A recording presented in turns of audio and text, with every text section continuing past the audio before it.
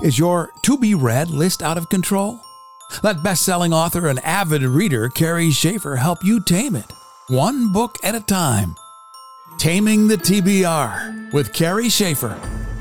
Hey reader, Carrie Schaefer here again with another book for you to consider for your TBR.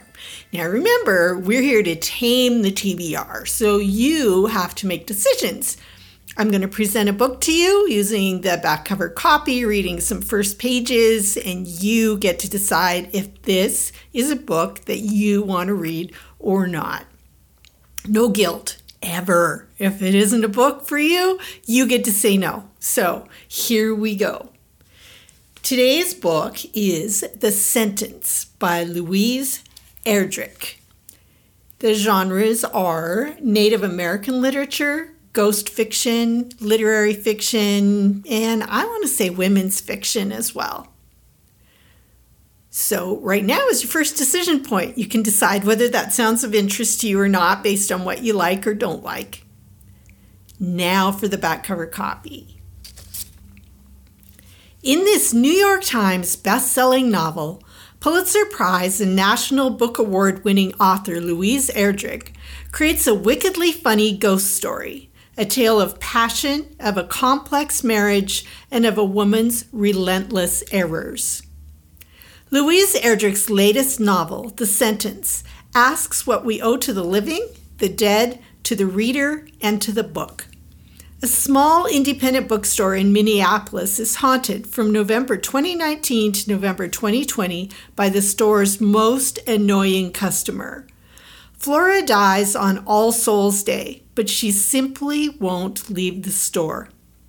Tookie, who has landed a job selling books after years of incarceration that she survived by reading with murderous attention, must solve the mystery of this haunting while at the same time trying to understand all that occurs in Minneapolis during a year of grief, astonishment, isolation, and furious reckoning. The Sentence begins on All Souls Day 2019 and ends on All Souls Day 2020. Its mystery and proliferating ghost stories during this 1 year propel a narrative as rich, emotional, and profound as anything Louise Erdrich has written. Okay, decision point. What do you think? Does that sound like something completely down your literary alley, or a book on which you would maybe rather pass? You get to decide right here and now. If you're still undecided, or if it's a yes for you, I'm going to read the first page or so that you can get a sense of the writer's style. This is something that I always do before I buy a book, because if I don't like how it's written, I don't want to read it.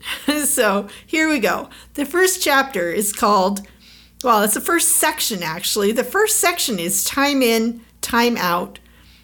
First chapter is Earth to Earth. While in prison, I received a dictionary. It was sent to me with a note. This is the book I would take to a deserted island.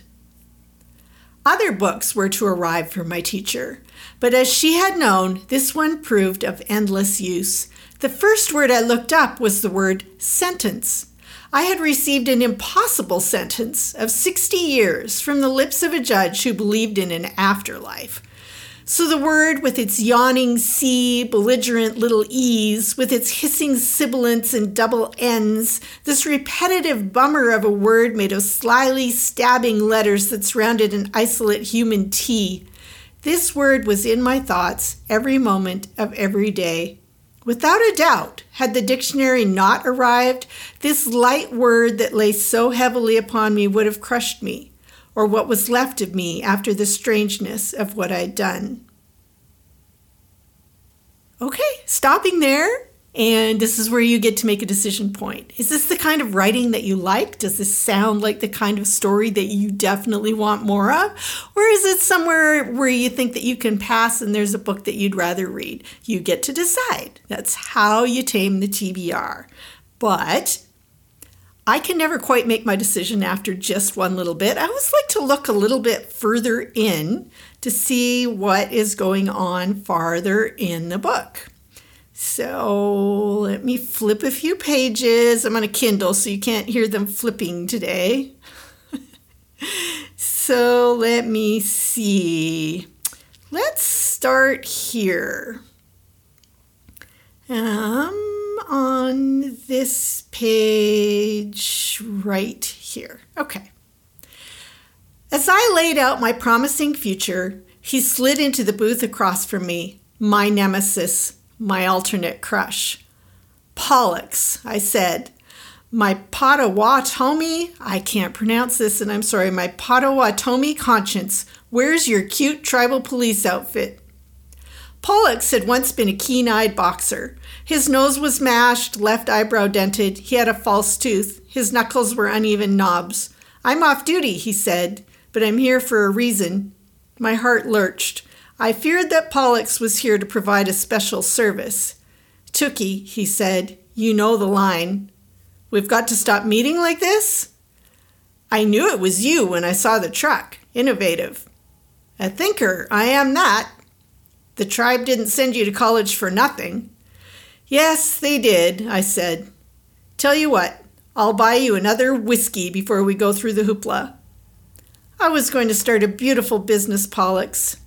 You still can, in 20 years, max. You did a good job, really. Eyes were on your friends. If only they hadn't gotten all hysterical and started bragging you up.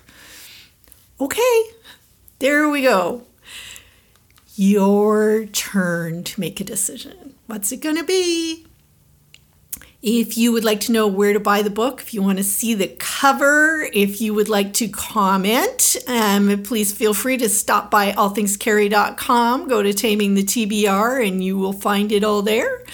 Otherwise, just carry on. Find yourself a good book to read, maybe this one, maybe another one, and tune in next time when I will be back with another book. Happy reading. Say goodbye to book guilt and get back to reading for love. Visit allthingscarrie.com to add Taming the TBR to your favorite podcast application. Help for your TBR problem begins at Taming the TBR with Carrie Schaefer.